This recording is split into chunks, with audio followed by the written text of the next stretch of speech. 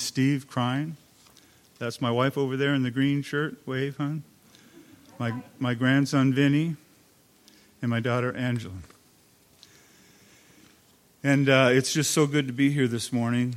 We've been praying for the pastor and his wife and kids and the new one, and it's just a tremendous time. There's nothing like growing a church with people. This morning we'll be in John chapter 5. We'll pick up halfway through verse 37, although we'll read all of that, and then on to verse 47. Normally I would take my watch off, and I didn't bring it today because there's one up there that I can actually see, so it's fine. So normally I would take my watch off now, and I'd make this comment. What does it mean when a preacher takes off his watch? Absolutely nothing. Yeah, that's right. Just absolutely nothing. But we have two services, so I have this one. I got to end on time. So we've been going through the book of John, verse by verse, word for word, and I love that. I just love the exposition of the Scriptures, where we hear what God has to say, every word of it. We hear commentary on how it came about and what it means, and then we hear how to apply it to our lives. And we don't get to skip any of the verses. It's just a tremendous honor to not be able to skip verses. Because, let's see here, I think I got them both here, do I? Yes, I do. And this is an audience participation part. So, what is this? Highlighter, yes. What is this? It's a marker, right? This is black. So if you mark your Bible with this one, what does it do? Bleeds through. Yeah, and it hides the word. You understand that? There are people who use this more than this and call themselves Christians. The fact of the matter is, this word from God has been delivered to us in a complete form. Complete meaning full. And if you take parts out of it, you will not understand any of it, and you will not follow any of it correctly. And that's where we find the Jews, the teachers, the Pharisees, the Sadducees. That's where they were at this time when Jesus is confronting them with their black marker pens. And to miss that, to think that it means something other than what it says, would be to miss what God has to say to you. So, in an effort to not get in the way too much, I'll shut up and pray. Thank you, Lord, for your word. We just thank you, God, that you've protected it over the centuries, and you've delivered it to us in an understandable language. We can read your word. We can understand your word. We can obey your word or not, to our peril. I pray, Lord, this morning that none of the words that I speak would be my own, but, Lord, that you would speak through me the application of these Scriptures to our souls. I pray that you would be lifted up in this place, Lord, that we would see you. And, Lord, I also pray that we wouldn't leave just being the same, but that we would be affected by your truth. Pray in Jesus' name. Amen. So, John chapter 5, we went through 37 last week, but we'll pick up there again. And the Father who sent me has himself borne witness about me. His voice you have never heard, his form you have never seen. And you do not have his word abiding in you, for you do not believe the one whom he has sent. You search the Scriptures because you think that in them you have eternal life. And it is they that bear witness about me, yet you refuse to come to me that you may have life. I do not receive glory from people, but I know that you do not have the love of God within you. I have come in my Father's name, and you do not receive me. If another one comes in his own name, you will receive him. How can you believe when you receive glory from one another and do not seek the glory that comes from the only God? Do not think that I will accuse you to the Father. There is one who accuses you, Moses, on whom you have set your hope. For if you believed Moses, you would believe me, for he wrote of me. But if you do not believe his writings, how will you believe my words? When he begins this portion by saying that the Father sent him and bore witness about him, there's all kinds of ways he's talking about that happening, but the main one that we think of is the baptism of Jesus. He came to be baptized. John the Baptist was a great guy, loved the Lord, a little bit kooky. The Spirit of God was on him so heavy that he was odd. And there are people like that today, and maybe some of us are like that, I don't know, but it's okay to be odd. You know, if we were all the same, it would be a boring world. But God brought us to live who we are in him. He created each of us specifically for a purpose. And he has a plan for our lives. I believe that wholeheartedly. So Jesus is speaking about how God has borne witness. And in the baptism, we see the three parts of the Trinity. We hear God speaking from heaven. We know the dove descended, and that was representative of the Holy Spirit coming down on him. And then there's Jesus, the Son of God. So we have the Father, the Son, and the Holy Spirit. It's a perfect way to help people understand the Trinity. One God revealed in three persons. And having that kind of witness spoken on your behalf is a great thing. And Jesus knows that. He knows he's there with this purpose, to show these people that they're missing God in every way possible to miss God. He says then, and you do not have his word abiding in you, for you do not believe the one whom he has sent. When we hear the word of God and we open our hearts to that word, it changes us. For people who close their ear to the word, when they hear the word of God, it doesn't change them, but it hardens them.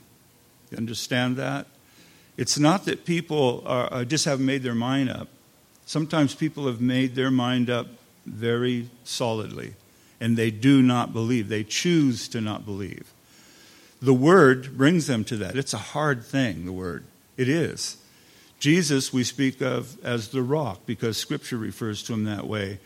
And the hippies used to say, because I knew some of them, used to say that Jesus is the rock and he rolls my sin away. There's a song about that. But also, if you fall on a rock, if you fall onto a lawn and you're 10 feet up and you fall onto the lawn, if you can drop and roll, you'll probably survive, might have some joints hurting or something. But if you fall on concrete from 10 feet, which I've done, by the way, it requires a hospital stay and maybe even a surgery or two because it's hard. And the word will either crush you or it'll break you wide open. If it crushes you, it's like a steamroller and it compacts you and you become more and more set in your ways. Like when Moses was going before the Pharaoh and saying, "Let my people go." I usually do that with a deep voicing, but I won't do that today. And Pharaoh, it says that each time that Moses came to him with that request, and each time he rejected him, the Bible said, and the Lord hardened his heart. The Word of God makes hearts either break wide open and receive him, or if you set your jaw and you decide, I'm not, you're just going to be crushed, you'll be beaten. And these Pharisees that he's talking to, that's mostly who he's dealing with in this passage, I believe. They believed in an eternal life. And they believed clearly that the way they got to that eternal life was that they were the best teacher they could be. They studied more than anybody else. They fasted on the appropriate days. Maybe they fasted on extra days. Excuse me. I knew I brought this up here for a reason.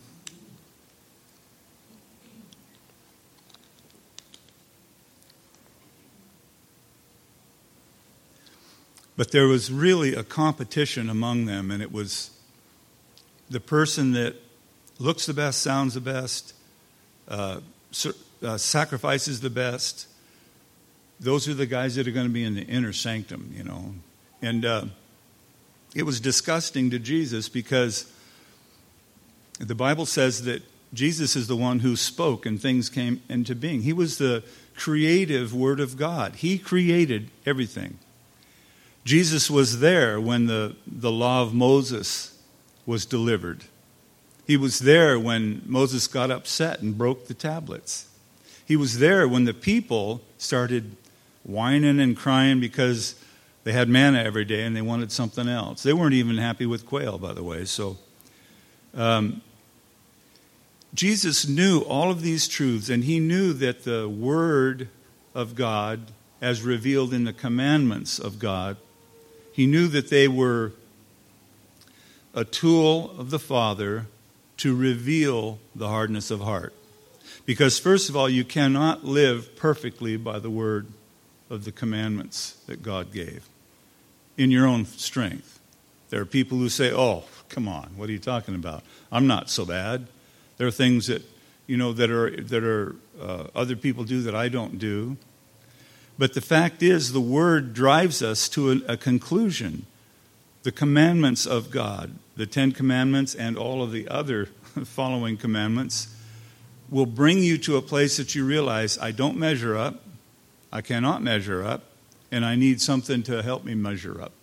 And Jesus is the one. He fulfills the law. He lives it perfectly, never having sinned, ever.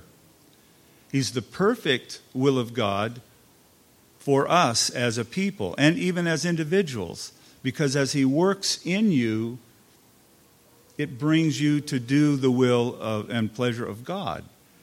And if you tighten your fist or your jaw, and by the way, this happens with Christians. I don't know if you know that, but we're not quite perfect yet.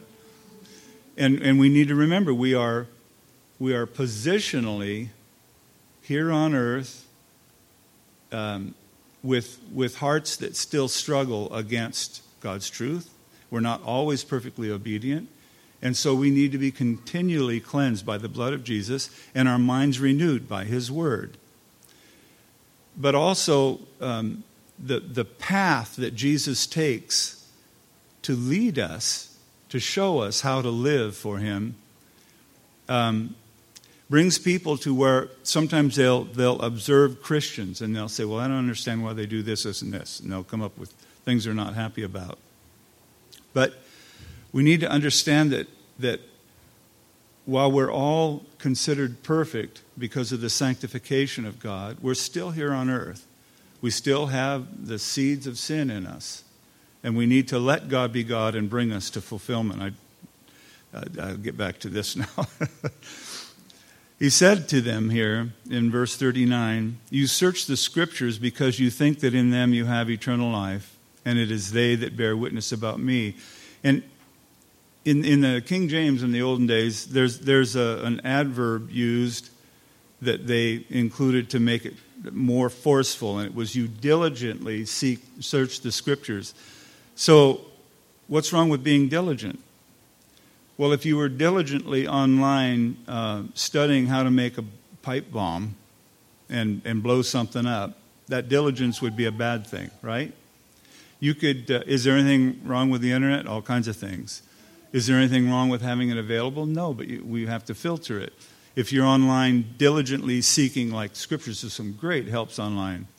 But diligence doesn't denote perfection or purity. It just denotes a stubbornness to find something. You're going to keep at it, and you're going to do everything required. What these guys were doing is they were taking God's word and his commandments, and then they were diligently working to find a way to have that make them look better or sound better or maybe even be better. Maybe they were self-help people. I don't know. But Jesus, because he is who he is, was fulfilling, and if you count them, by the way, there's more than 300 individual scriptures in the Old Testament that speak of Jesus. He fulfilled each one of them.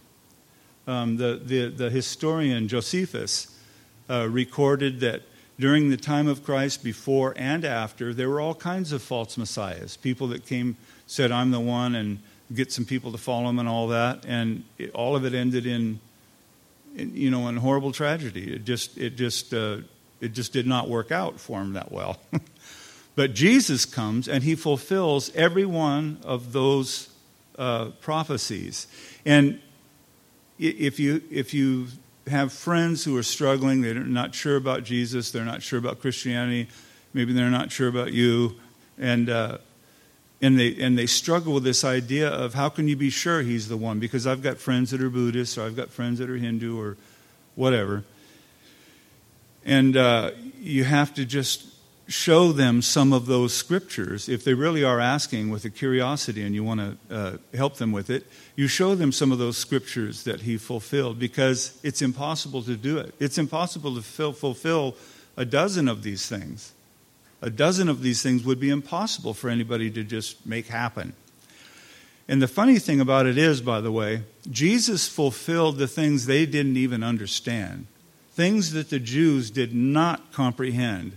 Jesus fulfilled them, and then after the fact, after Jesus rose from the dead, the disciples were able to say, that's what that was talking about. Because they misappropriated and misapplied God's word. So, here's Jesus who fulfills all these prophecies, and yet he's rejected by them. And the reason for that is the weight, the pressure of the law was just squeezing them down into the essence of their evil.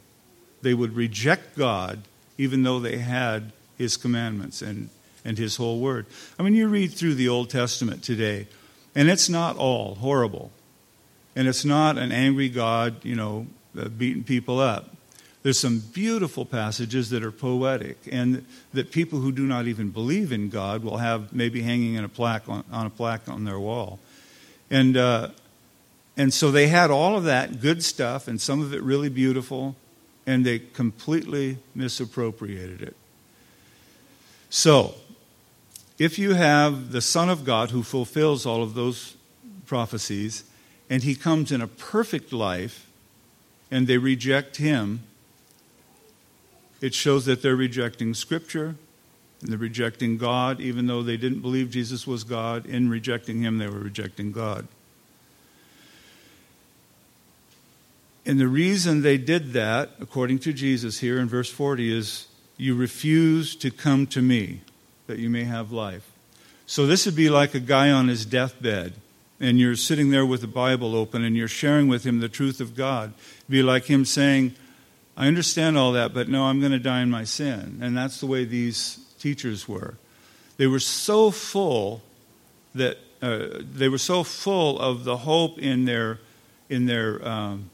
walk, in their habitual service, in their commitment to doing what they thought was right, that they couldn't see the truth when it was in front of them. In verse 41, he says, I do not receive glory from people, but I know that you do not have the love of God within you. There's something about how we pat each other on the back, or we give each other attaboys, that kind of stuff. There's something about that that's totally normal and beautiful and wonderful. But if you become one of those people who's constantly hanging there waiting for somebody to say something good to you, and if they don't say, man, you nailed it, or boy, you're a great guy, or whatever, then your day is horrible because you didn't hear an encouraging word. We need to be encouragers, and it's okay to be encouraged by other people. But we do not need to be in that position where we're always seeking the accolades, the attaboys of men. The Pharisees and the Sadducees misapplied Scripture. The Christians heard the truth of Jesus and they applied it correctly. And it leaves you in a free place to decide what you're going to do with God's truth. And the question really before us in this whole chapter is, what do we seek God for? Why do you seek God? Because if you're seeking him to get out of jail free, if it's just to stay away from hell, that's a problem. Because there's so much of Jesus for us to enjoy, experience, and interact with here in this life that to just be talking about fire insurance is just a waste, a total waste.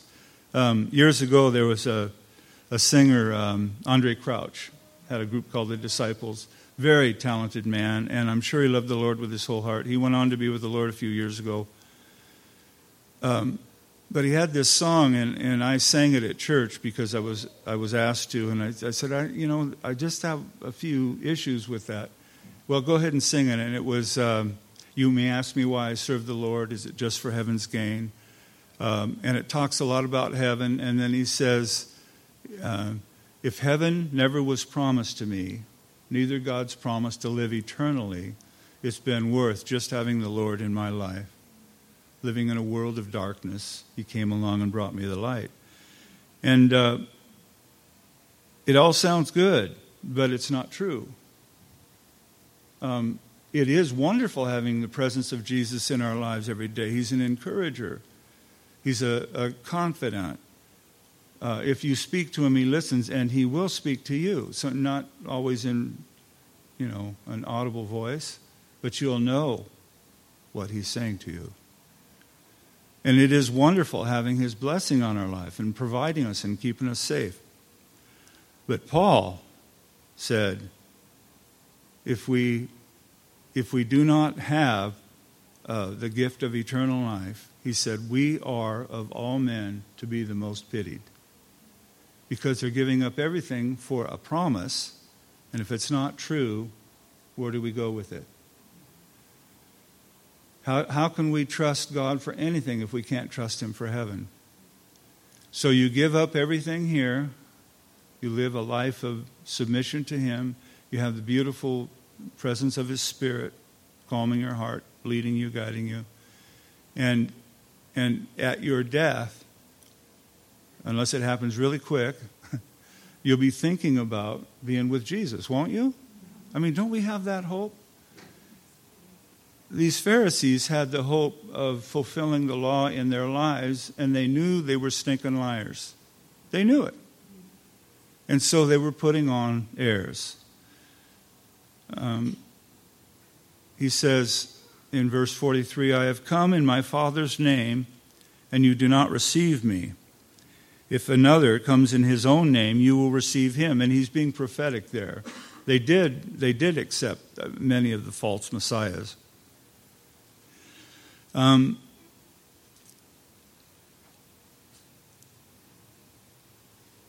need to digress here for just a second. I had an experience years ago, a long time ago. I had a friend who was doing a dissertation for his doctorate at Regents up in British Columbia. And he wrote a book. And he didn't have a computer at that time. It was when computers were fairly new on the scene. And I had a computer, and so he'd give me these his writings, and he'd typed them out, but I'd take them and enter them in the computer, and then make them readable, and give them some headers and indents and points and all that kind of stuff, and the right kind of things that you could hand to somebody to publish a book. And he got his book published. And his one of his best instructors up in British Columbia was Dr. Gordon Fee, wonderful man of God, great theologian, came out of the Assembly of God movement, which is where my family's, where we came from. I grew up in assembly churches. And yet he's the scholar who disagrees with him a lot, and which is okay, because he disagrees on every right point. But Gordon Fee wrote the introduction to this book, and so we're attending church at Calvary Chapel, Skagit Valley, in West Mount Vernon at the time, and my pastor called me. He says, "Hey, tomorrow Gordon Fee is going to be teaching at this church down south.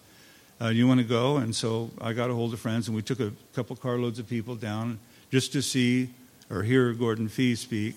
I'd watched him on YouTube and a little bit. That was, well, it wasn't called YouTube. I saw videos of him that people had posted and read some of his writings. And so we get to this church, and it was a big, huge church and very, very wealthy church. And there were people that were probably wonderful people, professional people that wore nice clothes, and they had nice family, a perfect-looking family. And they had worked there at that church, volunteering for years, and they were moving out of state. So the pastor, had said, we have Dr. Gordon Fee here, and he's going to speak. But before that, could the family come up? And this family came up on stage, and he had the elders come up, and then everybody was supposed to reach your hand out toward him and pray for him. And before we prayed, he talked about them and all the things that they did. He thanked them for their service, which is great. It's fine. But then he started talking about their education, where they both worked, how successful they were, how well they represented the gospel because of their success, and how we all should be like that. And I was sitting there listening to that, and I'm looking over to the side, and I see Gordon Fee's like crossing his legs this way and then crossing his legs that way, and just kind of like he's starting to just vibrate a little bit. And they were just giving glory to these people, and thanking people is required. We need to do that, and we need to be sure that people understand that we love them and we appreciate what they've done. But going on and building somebody up like that, all it feeds is ego. And there's nothing wrong with the ego if it is not misdirected. I mean, we all have an ego that keeps us healthy, it keeps us balanced. But when you let it rule the day, that's a problem. So Gordon Fee got up and he said, well, today I was asked to come here and kind of give an overview of the letters to the Corinthians. But you know what? Let's talk about, and then he went through scriptures about living humbly before God. He actually used some of these scriptures and said, don't wait for the accolades of men. Live unto the Father. Live with your life toward heaven. And he didn't slam the people or anything, but he just said, here's how we are to live today. And at the very end, after he was done, the pastor got up and just said, thank you very much. And, he got out of the building fast. And we hung around, got to talk to Dr. Gordon Fee. And I said, so, remember this guy? And said his name. He said, yeah. And I said, you wrote an introduction to his book. And he said, yeah. And I said, and he thanked you in the front, under the front cover. Do you remember that? Oh, yeah. He says, I have that book on my shelf. It's good. And I said, did you see him saying thank you to Computer Steve? And he said, yes. I said, I'm Steve, and I'm seeking the accolades of men. By the way, my friend was at Regents visiting some friends a few years ago, and he saw his book in the bookstore. And he's looking at it, and he said, wow, they got one of my books up here. And he's buying something else, talks to the gal, and he said, hey, I saw this book, and he named it. And he said, I see you have that. That's kind of rare, isn't it? She says, well, it just hasn't sold. So he got his accolades from men. But Jesus was not happy with what these people were doing with giving each other, these high fives and stuff. He says, I have come in my Father's name, and you do not receive me. If another comes in his own name, you will receive him. How can you believe when you receive glory from one another and do not seek the glory that comes from the only God? In every point that Jesus brings to these guys, he's revealing their condemnation. It's like the way they viewed the world condemned them because they were on the top of the heap of the world. It was just self-centered. Their desire for recognition, which was just evident, it condemns them. Their rejection of Christ, obviously that's the big one that condemns them, because you could have some problems in your attitude, in your ego, and as long as you receive Christ, he will begin to change you. People will say, well, I'm not completely changed. Well, you know what? If you were able to graph out your spiritual life and look at your first love, when you first came to Jesus, what you were like. Now, maybe you were more excited then than you seem to be now. I don't know. But if you were able to graph that, you would see your spirituality as a Christian, if you're healthy, if you're in a healthy church like this, and people are honest with you, like we should be, you'll see that your spirituality has grown and your carnality has gone down. You have. And yet, when we sin, and you know when you do, don't you? I mean, we're our biggest critics, usually, if we're being honest. When you sin, it seems as big to you as whatever was going on before you knew Jesus. But the fact is, the closer we get to God, the more, like those lights right there, the more of His light reveals the sin that's in our hearts. And so you see it better because the light is so bright. And the better we get in our eyes opening up and allowing the light of God to shine in, the more we're going to see our sin. So, conviction is good. Self-condemnation is bad. Usually when people are really tied into condemning themselves, it's an ego problem. Because they really want somebody somewhere to say, well, you're really not that bad. Now, if you're struggling with that, I'm not trying to put anybody down. I just want you to know Jesus has a better plan for us than for us to go on day to day condemning ourselves. The failure to be humble of these supposed men of God, these Pharisees, their failure to be humble condemned them. And lastly, and the most important, is the law of Moses condemned them. They did diligently search the Scriptures, but the reason they were not completed through searching those Scriptures is they were searching the Scripture with selfish intent. You can't do that and expect good things to happen. Jesus knew they were feeling condemnation. He knew that they were misunderstanding His motivation, so He says in verse 45, "Do not think that I will accuse you to the Father. There is one who accuses you, Moses, on whom you have set your hope." And you can't make that sound any nicer than it is. They're self-condemned because they're rejecting the rules, the law of Moses. "For if you believed Moses, you would believe me, for he wrote of me. But if you do not believe his writings, how will you believe my words?"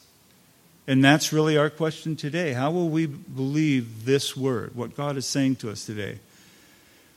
It would be easy to just dust it off and say it's not a big deal. It is a big deal. How we hear and how we open our hearts and our minds to the truth of God's word changes us. And if you have a stony heart, if you have a closed mind, if your eyes are just looking for, the flattery of people, then you need to come to Jesus.